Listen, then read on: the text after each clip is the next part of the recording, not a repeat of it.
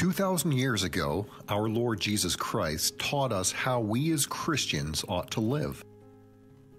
He never did sugarcoat or back away from tough subjects. He demands unswerving loyalty to Him and to His kingdom with its values. Here is what He says about money and possessions. Do not lay up for yourselves treasures on earth where moth and rust destroy and where thieves break in and steal. But lay up for yourselves treasures in heaven where neither moth nor rust destroys and where thieves don't break in and steal. For where your treasure is, there your heart will be also.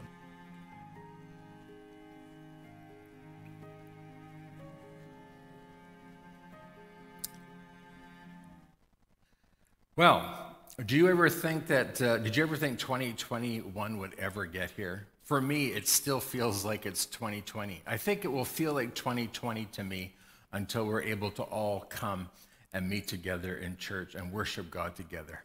I'm looking forward to that greatly, and I'm sure you are. Let me remind you, don't stop praying. Keep on praying toward that end. Let's pray that God will bring us together as soon as possible. And in the meantime, let us pray that God will keep us safe, and we do thank Him for His faithfulness. Now, I want to begin the year with a few chuckles. I hope that you'll get a chuckle out of it. For me, it was funny. If you don't think it's funny or if you think it's not very humorous, then just ignore it. But do please humor me. Here's a first meme that I found that I thought was hilarious. It kind of reminded me of me.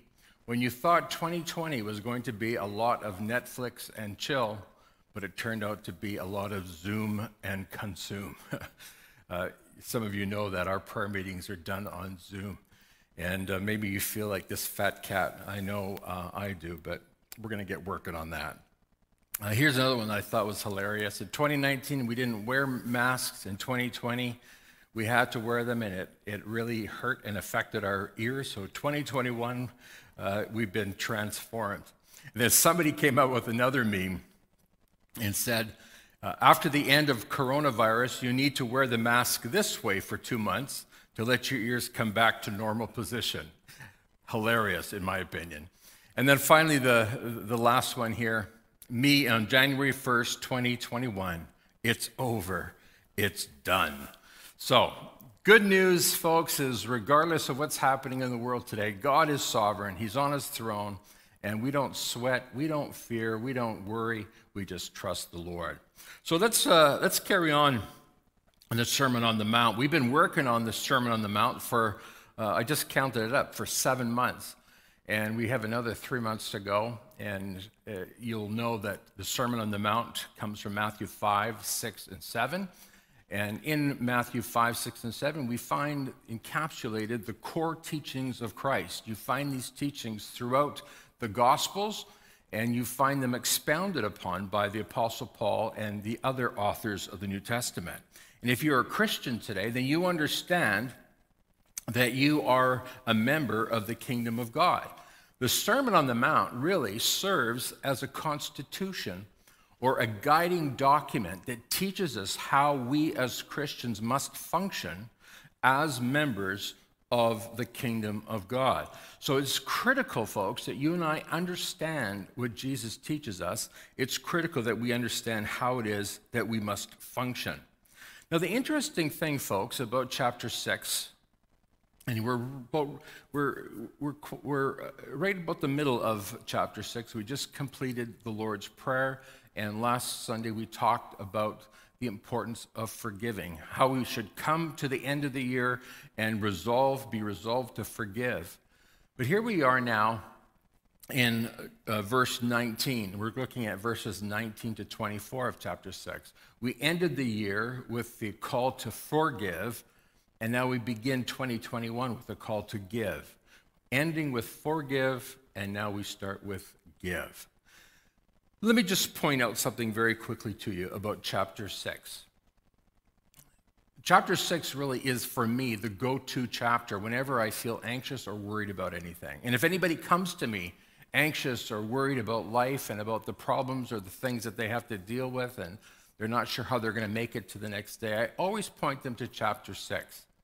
Chapter 6 is Christ's teaching and his exhortation to us to not worry and to not be anxious. It's actually a command. He commands us, don't worry, don't be anxious. And a lot of people, when they read that chapter, they say, yeah, that's true. But something else that is parallel to this teaching about not being anxious is this teaching to give. They go hand in hand. They go together. In fact, chapter 6, if you'll remember, begins with the exhortation to give. In fact, Jesus tells us how to give. In fact, Jesus tells us how to give before he teaches us how to pray. I'm going to tell you something about the Christian life. The Christian life is very pragmatic, very practical in how it's lived out. For a lot of people, their religion is all in their head, but Jesus tells us that if we're going to be true followers of Christ, then our faith has got to be lived out. So while Jesus is teaching us to not be anxious, he's simultaneously teaching us to give. Now, it doesn't really make sense to the natural mind. But if you're a Christian today, then you know that this is truth, this spiritual truth. And the heart, the mind that has been converted, if you've been born again, then you're able then to receive this truth. So, do you have faith in God? Well, Jesus says, well, prove it by number one, giving, and by number two, not worrying. It's critical, folks, that we understand that the way to live a worry-free life is to not be grasping and holding tight what we have, but by giving and sharing with others. This is an assurance that we carry in our hearts, that the one who has called us to give is also the one who has called us to give and to share. So let me take a look, and join with me in reading your Bible. We're looking at Matthew chapter 6, verses 19 to 24. And then we're going to just focus this morning on verses 19 to 21. Don't store up treasure here on earth, where moths eat them and rust destroys them, and where thieves break in and steal. Jesus says, store your treasure in heaven, where moths and rust cannot destroy, and thieves do not break in and steal. Wherever your treasure is, there the desires of your heart will also be. Your eye is like a lamp that provides light for your body. When your eye is healthy, your whole body is filled with light. But when your eye is unhealthy, your whole body is filled with darkness. And if the light you think you have is actually darkness, how deep that darkness is. We're going to talk about that next week. No one can serve two masters, for you will hate one and love the other. You will be devoted to one and despise the other. You cannot serve God and be enslaved to money, Jesus says. So Jesus, in case you don't know this, he talks a lot about money. He talks a lot about giving. There are about 40 parables that Jesus gives in the New Testament. These are little stories that help us understand the truth. And do you know that 25% of them, at least a quarter of them, are about giving, about money, and how we manage it?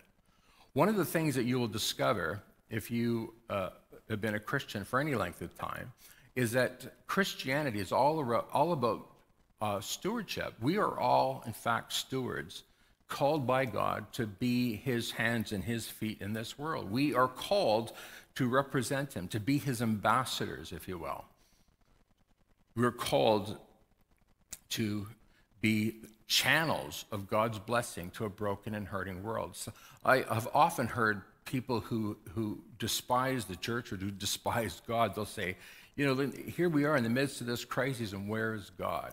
And I'll tell you where God is. God is here in his people, working through his people to bring blessing to a broken and fallen world.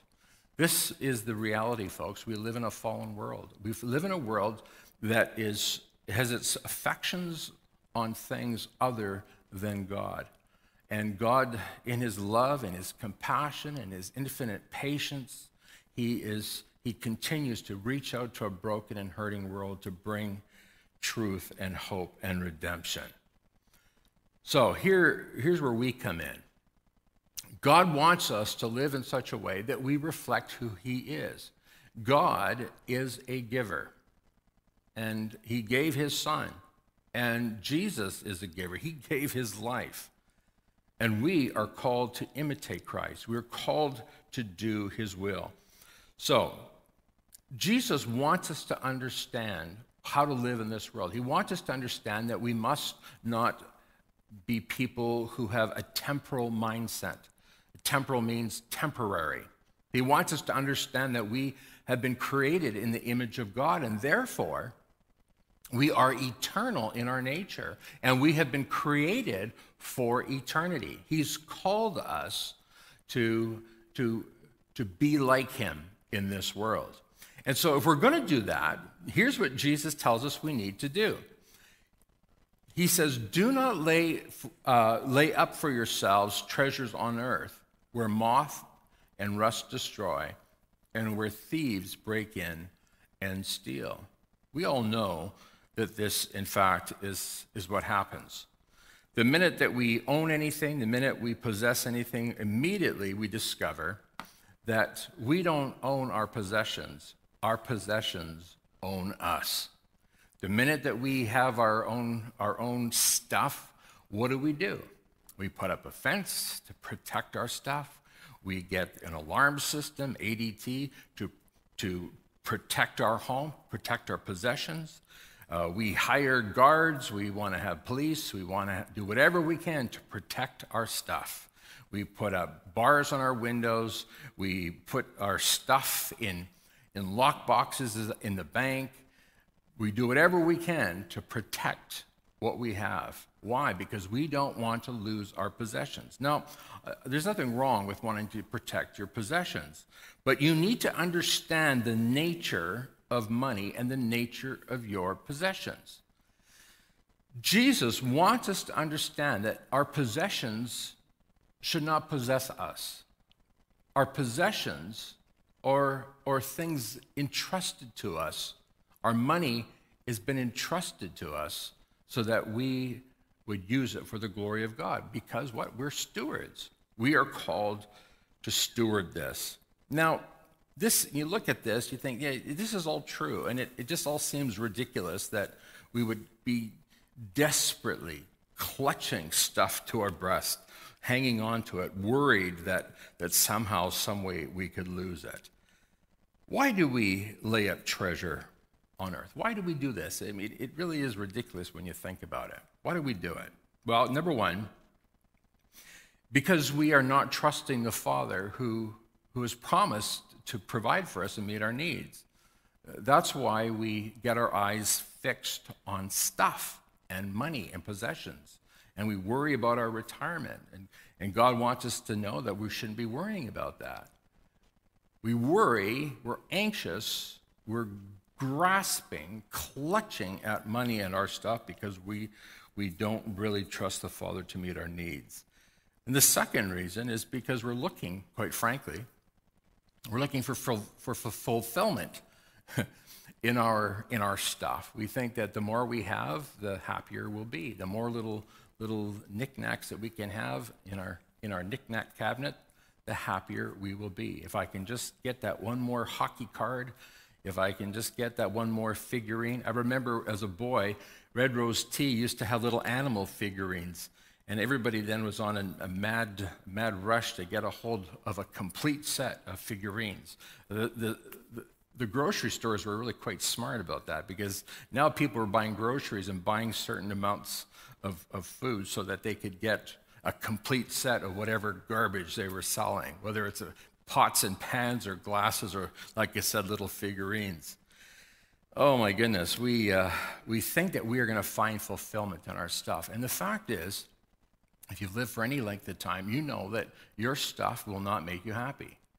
And how do we know that? Well, because no sooner do you buy a new handbag, a new purse, a new wallet, new clothes, and you're like, I got to buy another one, and I got to get another one. And it's not good enough to get one pair of shoes. You need to have how many thousands of pairs of shoes did Imelda Marcos have?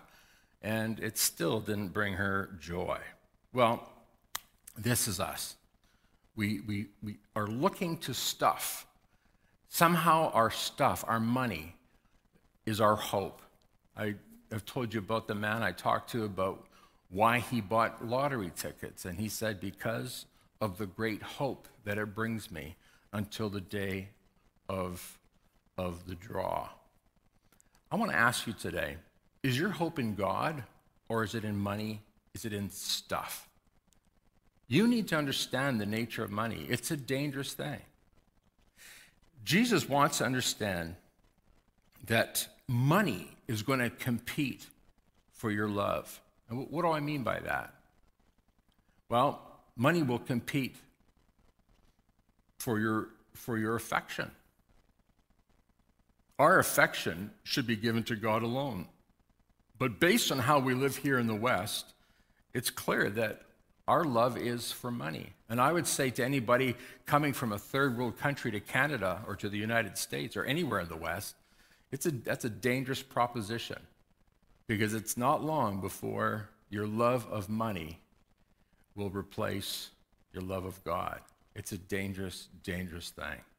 And I'm going to tell you, as long as you are living here and living on this earth, you are going to find this tug of war in your heart. I remember one pastor who became very wealthy after the publication of one of his books. He decided to do what he called reverse tithing. He decided to give away 90% of his money and live on 10%. And he said that he does this because he wants to fight the greed that naturally wells up in his heart. I thought that was excellent. This is something that we all are going to face. It's something that we will all battle. It's something that I constantly battle. That's why I try to give far above and beyond what the Bible calls me to give. I want to kill greed in my heart. I do not want to love the things of this world. Think about that, because this is what money does. It competes for your love and your affection. Jesus calls us to love God alone. Now, this is the reason that Jesus says in verse 24, verse B, he says, you cannot serve God and mammon. That's what it says in the ESV. In the NLT, it says, you cannot serve God and be enslaved to mammon. Now, you'll notice that I've substituted the word money for mammon. In fact, in the Greek, it says mammon. Mammon became the word for money, for wealth. It can be translated money, but you need to understand what mammon is. I like to stick to the word mammon, what it says in the Greek, and I'll tell you why. Because mammon was the Syrian god for riches or wealth. And so these terms became interchangeable. You could say money, you could say mammon. Everybody understood what that meant. But I want you to see what Jesus is telling us here. He's telling us that you're either going to serve God or you're going to serve the god mammon, the god or the idol of riches. And I'm going to tell you, the god riches is in fact the god of this world. It's Satan himself. You need to know that. You need to understand that. It's not. You can't just say, oh, well, I'm trying to work hard at not loving money. You should not love money at all. You should not love mammon at all. You cannot, Jesus says, you cannot serve God and be enslaved to mammon. You're going to hate one and love the other, or you're going to love the one and hate the other. We're going to talk more about that in a couple weeks. But here's what you need to know. Jesus is saying that we must guard our hearts against the onslaught, against the attacks of this god mammon. He's going to do everything he can to entice you to think about only the things of this world. Now, that's the difference between God and mammon. God is the God of eternity. Mammon is the God of what is temporal or temporary. Think about it. You came into this world with nothing, and you leave with nothing. You can't take anything that you have. In fact, anything that you have right now, the money in your bank account, your car, your house, you say, Pastor, I own it. I paid it off. I don't have a mortgage anymore. Well, you own it right now, but you don't really own it. You're just holding it until you die, and you are going to die. Sorry to tell you that in 2021, as if we haven't suffered enough. I have to remind you that you're all going to die. But the fact is that we are. And so what Jesus wants us to do here is he wants us to start thinking with eternal thinking, understanding that we're going to be spending an eternity with him. Think about that. 1 billion years from now, will we really care what kind of a car we drove while on earth? Will we really care how big our house was or how much money we had in our bank account? You think that will be something we're celebrating in heaven? Nobody gives a rip about that. That will not matter. So we need to understand the call to live as eternal beings. Remember, we were created in the image of God, and God is eternal, and we are called to be eternal in our thinking, because that best reflects who God is and what God calls us to. Now, I've heard people say, that money is evil. Look, money itself is not evil. Mammon is, but the tool, money, in and of itself is not evil. What's evil is the love of money. Remember that. Money does great things. We're able to accomplish great and mighty things here at Cross Church and through Cross Church through the good use, the wise stewardship of money. The problem, folks, is that for too many people, they begin to love it. Here's what the Apostle Paul warns. He warns that the love of money is the root of all kinds of evil. And some people, craving money, have wandered from the true faith and pierced themselves with many sorrows. I like the way he puts that, from the true faith. There's a lot of ministers and preachers that preach what we call a prosperity gospel, which is not the gospel at all. It's, in fact, demonic. Because what these faith teachers, remember it says true faith, what these false faith teachers preach is that God wants you to be rich. In other words, they're saying you can have God and you can have mammon. And Jesus clearly tells us that's impossible. You got to take your pick. You can't love God and you can't love mammon at the same time. It's not possible. And our Lord, our Master, our King, our Savior himself has told us this.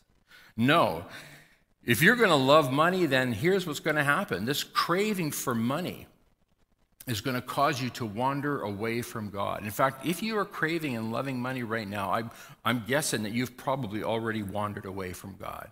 Money now is more important to you than the things of God. And Paul says the people who do this have been pierced with many sorrows. In 2020, some of you may know that it was dominated. One of the stories that dominated was the college admissions scandal. And a number of actors from Hollywood were thrown into jail and fined hundreds of thousands of dollars because what they tried to do is they tried to buy a spot in a prestigious university like Harvard or Yale or any one of these Ivy League universities. They tried to buy a spot for their students or for their children to get in. With all this extra money, they bought themselves humiliation, a prison term, massive fines, the humiliation of their children, and the list goes on.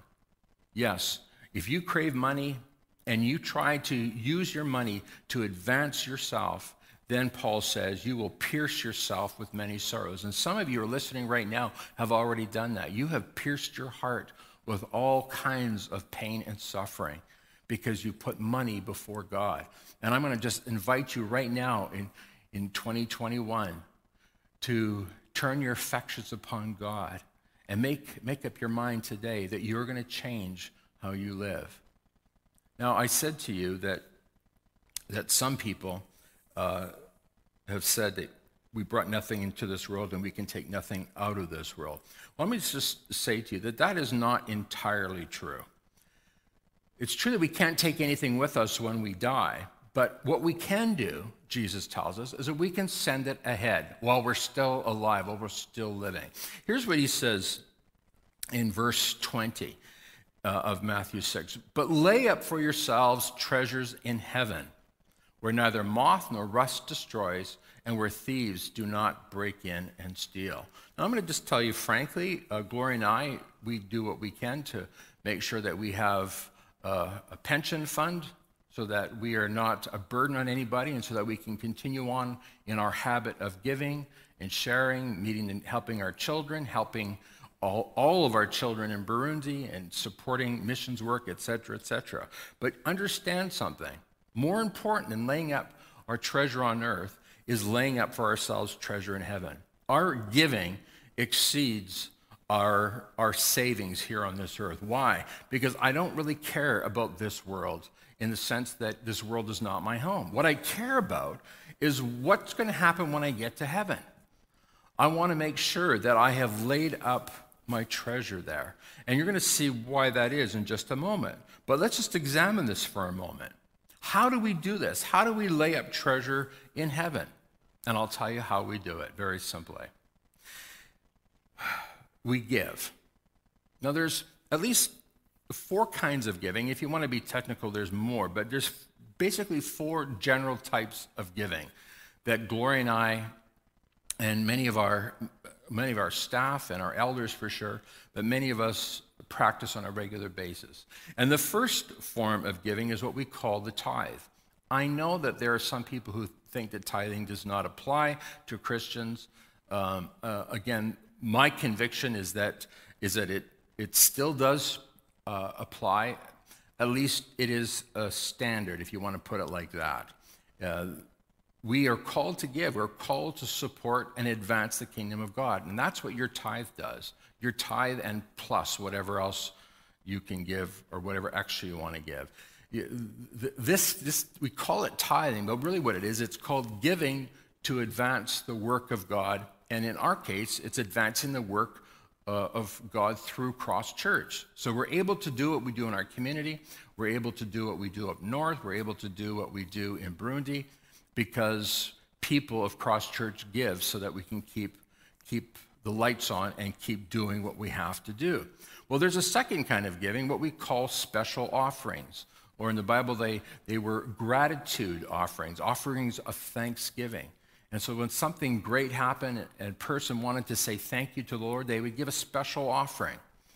And again, we do that here as well. We invite you to give to missions. In fact, once a year, we ask you to make a donation. Because if everybody gives a donation at least once a year, a small donation, it's not very large, we're only asking for $60. We used to call it a banquet ticket. We don't call it that anymore. We just call it your missions offering for the year. And that's what that's all about. We're giving above and beyond, advancing God's kingdom. Well, there's a third kind of giving. We call it almsgiving, ALMS. And alms were for people who were in need, for people who were struggling, people who have nothing. And we've done a lot of that. At the end of every year, we do the shoe boxes. We did over almost 400, I think, shoe boxes for children who have absolutely nothing.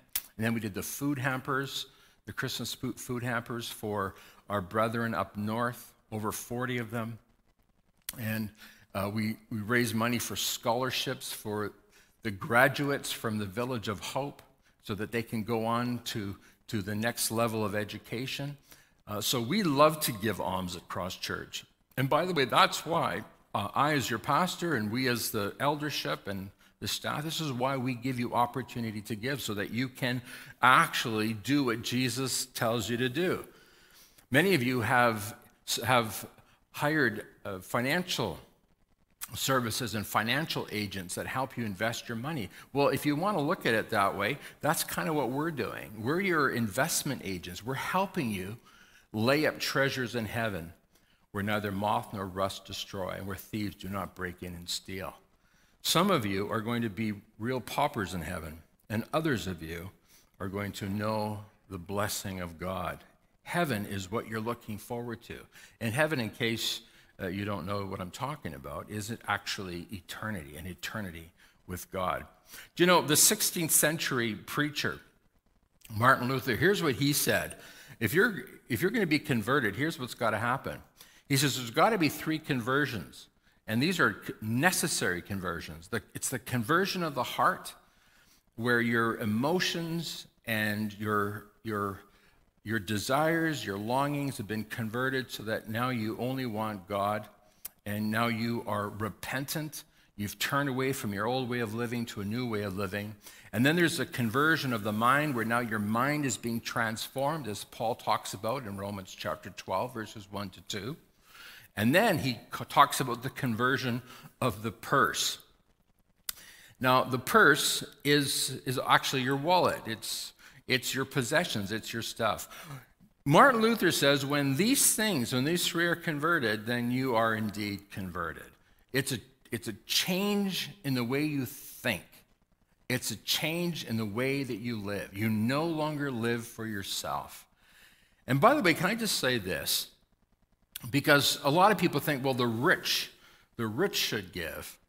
The poor shouldn't have to do that. And Jesus does not teach us that. In fact, Jesus points out the giving of the poor widow who gave her last little mite, it's called the widow's mite, which is a coin. It was only like a penny, but Jesus said she gave everything she had. Why? So that she would then go away broke and hungry and starve to death? No. Jesus wants us to know that when you give, what you're doing is you're giving God opportunity to provide, to pour out in your life his provision. It's a transaction of miracles that takes place here. By faith, this woman gave, and by faith, she believed that God would provide for her. And I think that knowing God and knowing our Lord Jesus, we can presume very safely that God did, in fact, meet her needs. In fact, Jesus said this woman gave more than anybody. And there are a lot of rich people putting in bags of money. But Jesus said she didn't just give a widow's mite, that little coin. She gave everything she had. Now, that's remarkable giving. And that's a true sign of a heart that has been converted. She's willing to give it all. Now, to Jesus, money operates as a rival God. And you need to keep that in mind. You need to make sure that you are protecting your heart against the god Mammon. Mammon becomes your god the moment that you begin to love money. And suddenly it's like demonic, something demonic is attacking you. I want to warn you against this god, because when you worship the god money, what you're really doing, folks, is you are actually worshiping yourself, because now you are using your money to just simply bring pleasure to yourself and to indulge your own comforts and your own pleasures. I remember a pastor's wife saying that she was going on vacation. And I said, well, what do you plan to do when you and your husband are on vacation? And she says, well, I don't know about him, but I'm going to shop till I drop. Now, I mean, even as I say that, it seems, pretty benign. It's a joke. But for me at that time, I'd never heard that before. I never heard that people would go on vacation to shop and spend money. And I was absolutely floored. I was shocked that a pastor's wife would say such a thing. Now, I'm a little bit easier going now, and I'm not so uptight. But really, when we stop and think about that, if you're shopping till you drop and you're spending money just for the fun of it, then first of all, I have to say you're not being a good steward of what God's entrusted you. And secondly, you're finding fulfillment and joy in stuff, in things, and money. And I would warn you that the god Mammon is lurking in the shadows, and he's very close. You need to protect your heart. You need to make sure that your heart is where you need to be. So here's the thing, folks. When we lay up treasure in heaven through giving, we are shaking off the hold of this world. We're saying, this world is not my home. My home is in eternity with the Lord Jesus Christ. And what we're doing now when we give is we're saying no to greed. And I'm going to tell you, all of us are going to struggle with this in one way or another. I don't care how rich you are or how poor you are. It's something we are all afflicted with if we allow Satan to have his way. The next thing that happens when you give is you're saying no to fear. You're saying, I trust my God. I believe he will meet my needs. I believe he will provide for me. I believe he'll answer my prayer. I believe that I don't have to take care of myself. Now, I'm not saying that we're going to be irresponsible, but what I'm saying is this, is that when we are responsible and we do all that the Lord Jesus tells us to do, we can count on God to provide for us and meet our every need. You don't need to be anxious, and you're going to hear more about that in just a couple weeks.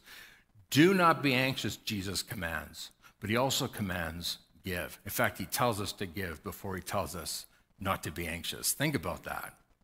How do you combat fear and anxiety?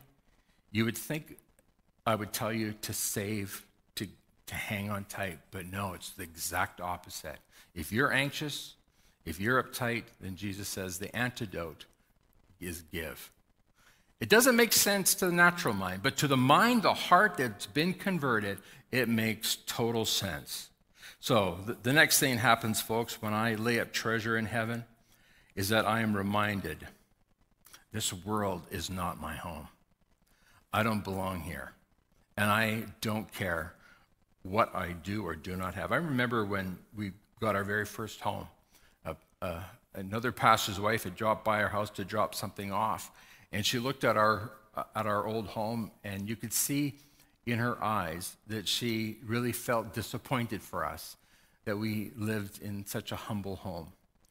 I was so shocked by that. I thought, what does she care what I live in? I mean, another time we had a Christian lady deliver something to our house. I'm not going to say who she is, and she's not from our church, but she knocked on our door, and we opened the door, she looked in, and she said, oh, you poor kids, as if we were living in an absolute hovel. We were really happy and pleased and grateful for what God had given us. Oh, folks, listen, this world's not our home. Who cares what kind of a house you live in, what kind of a car you drive, or what kind of clothes you have? We're laying up treasure in heaven. And I'm going to tell you, folks, I want to live in such a way that I can give to the maximum. And I pray that that's how you are as well. Let me just say this in closing. The last week in February is when we do our missions banquet. I don't know if we'll be able to gather again for that. We're racking our brains trying to figure out how we can do something so that we can raise the resources necessary to get the work done. Jesus ends this passage with these words, "For where your treasure is, there your heart will be also." I wonder where your heart is right now. For some people, their goal in life is money. And if that is the case, if making big amounts of money is your goal in life, then I have to ask you the question, not to be judgmental, but I've got to ask you, are you sure you're converted? Are you sure that you're actually born again? I remember one board member from a church I was part of years ago. I asked him point blank. I was quite bold back then, not having all my filters in place. I asked him, does he tithe? And he got very uncomfortable, started shifting in his chair a little bit. And then he said, well, listen, Pastor, I have a bit of a mortgage and I got to pay for my car. But Pastor, as soon as it's all paid off, then I will begin to tithe. Well, you can imagine what happened. He never did tithe because he never had enough money and his car was never fixed. His house was never fixed. Nothing was good enough. And so he never did enter in to this life of giving that Jesus calls us to. See, the fact is that his treasure was his house. His treasure was his car, his stuff. And that's where his heart was. His heart was connected to things that have absolutely no value in the long run. Inconsequential. Where's your heart today? The reason we put on these banquets and the reason we raise this money is so that you and I can do the work that Christ calls us to do.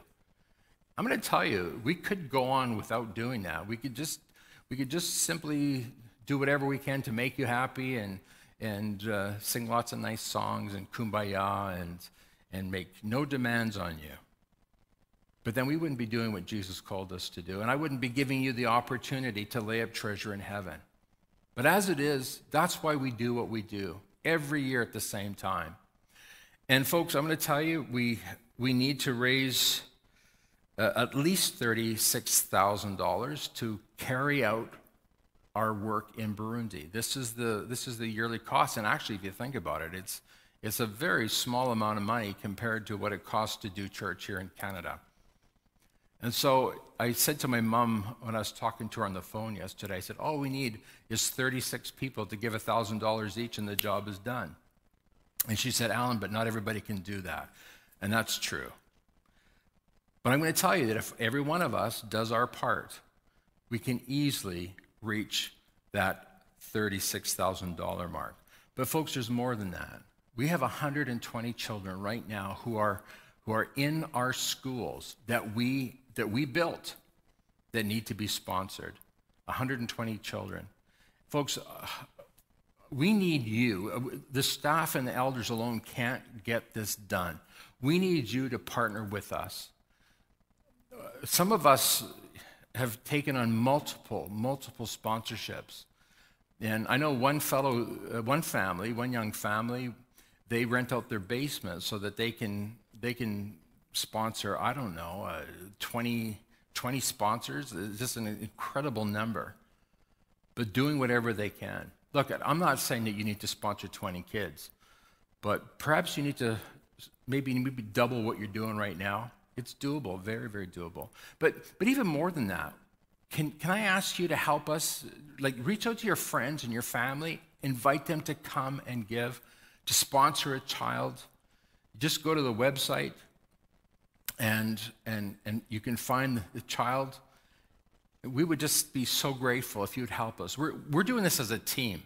This is not just my job, it's our job. Together, we are laying up treasure in heaven. Together, we're investing in eternity. Together, we're investing in people's lives because this is what God wants us to do. In fact, Jesus says when we take care of the least of these, our brethren, we're doing it unto Christ. Those who give to the poor and the needy in Jesus' name are what Jesus calls the sheep who will inherit eternal life. Let me just close with this. I was at a conference a few years ago in Victoria, and a pastor came up to me, and I said, hey, it's good to see you. How are you doing? He said, well, I'm not pastoring anymore. I said, oh, I'm sorry to hear that. Oh, no, don't worry. Don't be sorry about that. He said, hey, do you know what? I just sold a $2 million house. I'm in real estate now. Just sold a $2 million house. And I looked him straight in the eye, waiting for the punchline. And then I realized that was the punchline, the fact that he'd sold a $2 million home. And I didn't react the way he expected I would react, and I could see he was disappointed. But all I had was this horrible dread in my heart. How on earth could selling a $2 million home be more gratifying than preaching the gospel of the Lord Jesus Christ? Folks, when our hearts are possessed by mammon, then all that matters are the things of this world. And the Bible's clear, this world is going to pass away. It will all be burnt. There's a new heaven and a new earth coming. What matters, folks, is that we've invested in eternity, that we've laid up for ourselves treasures in heaven. Where your treasure is, there your heart will be also. And I ask you, where's your heart? Is it here on this earth? Or is your heart with the Lord Jesus Christ? I invite you, invest, lay up treasure in heaven. Father, give us grace and strength in 2021 to give generously, to lay up treasure in heaven. Father, that our hearts may remain pure and unpossessed by money, by that God mammon. May our hearts be possessed by you alone, O God. Give us the grace, we pray, in faith to give and be set free from that horrible spirit of greed and lust for more. In Jesus' name we pray it. Amen. Happy 2021.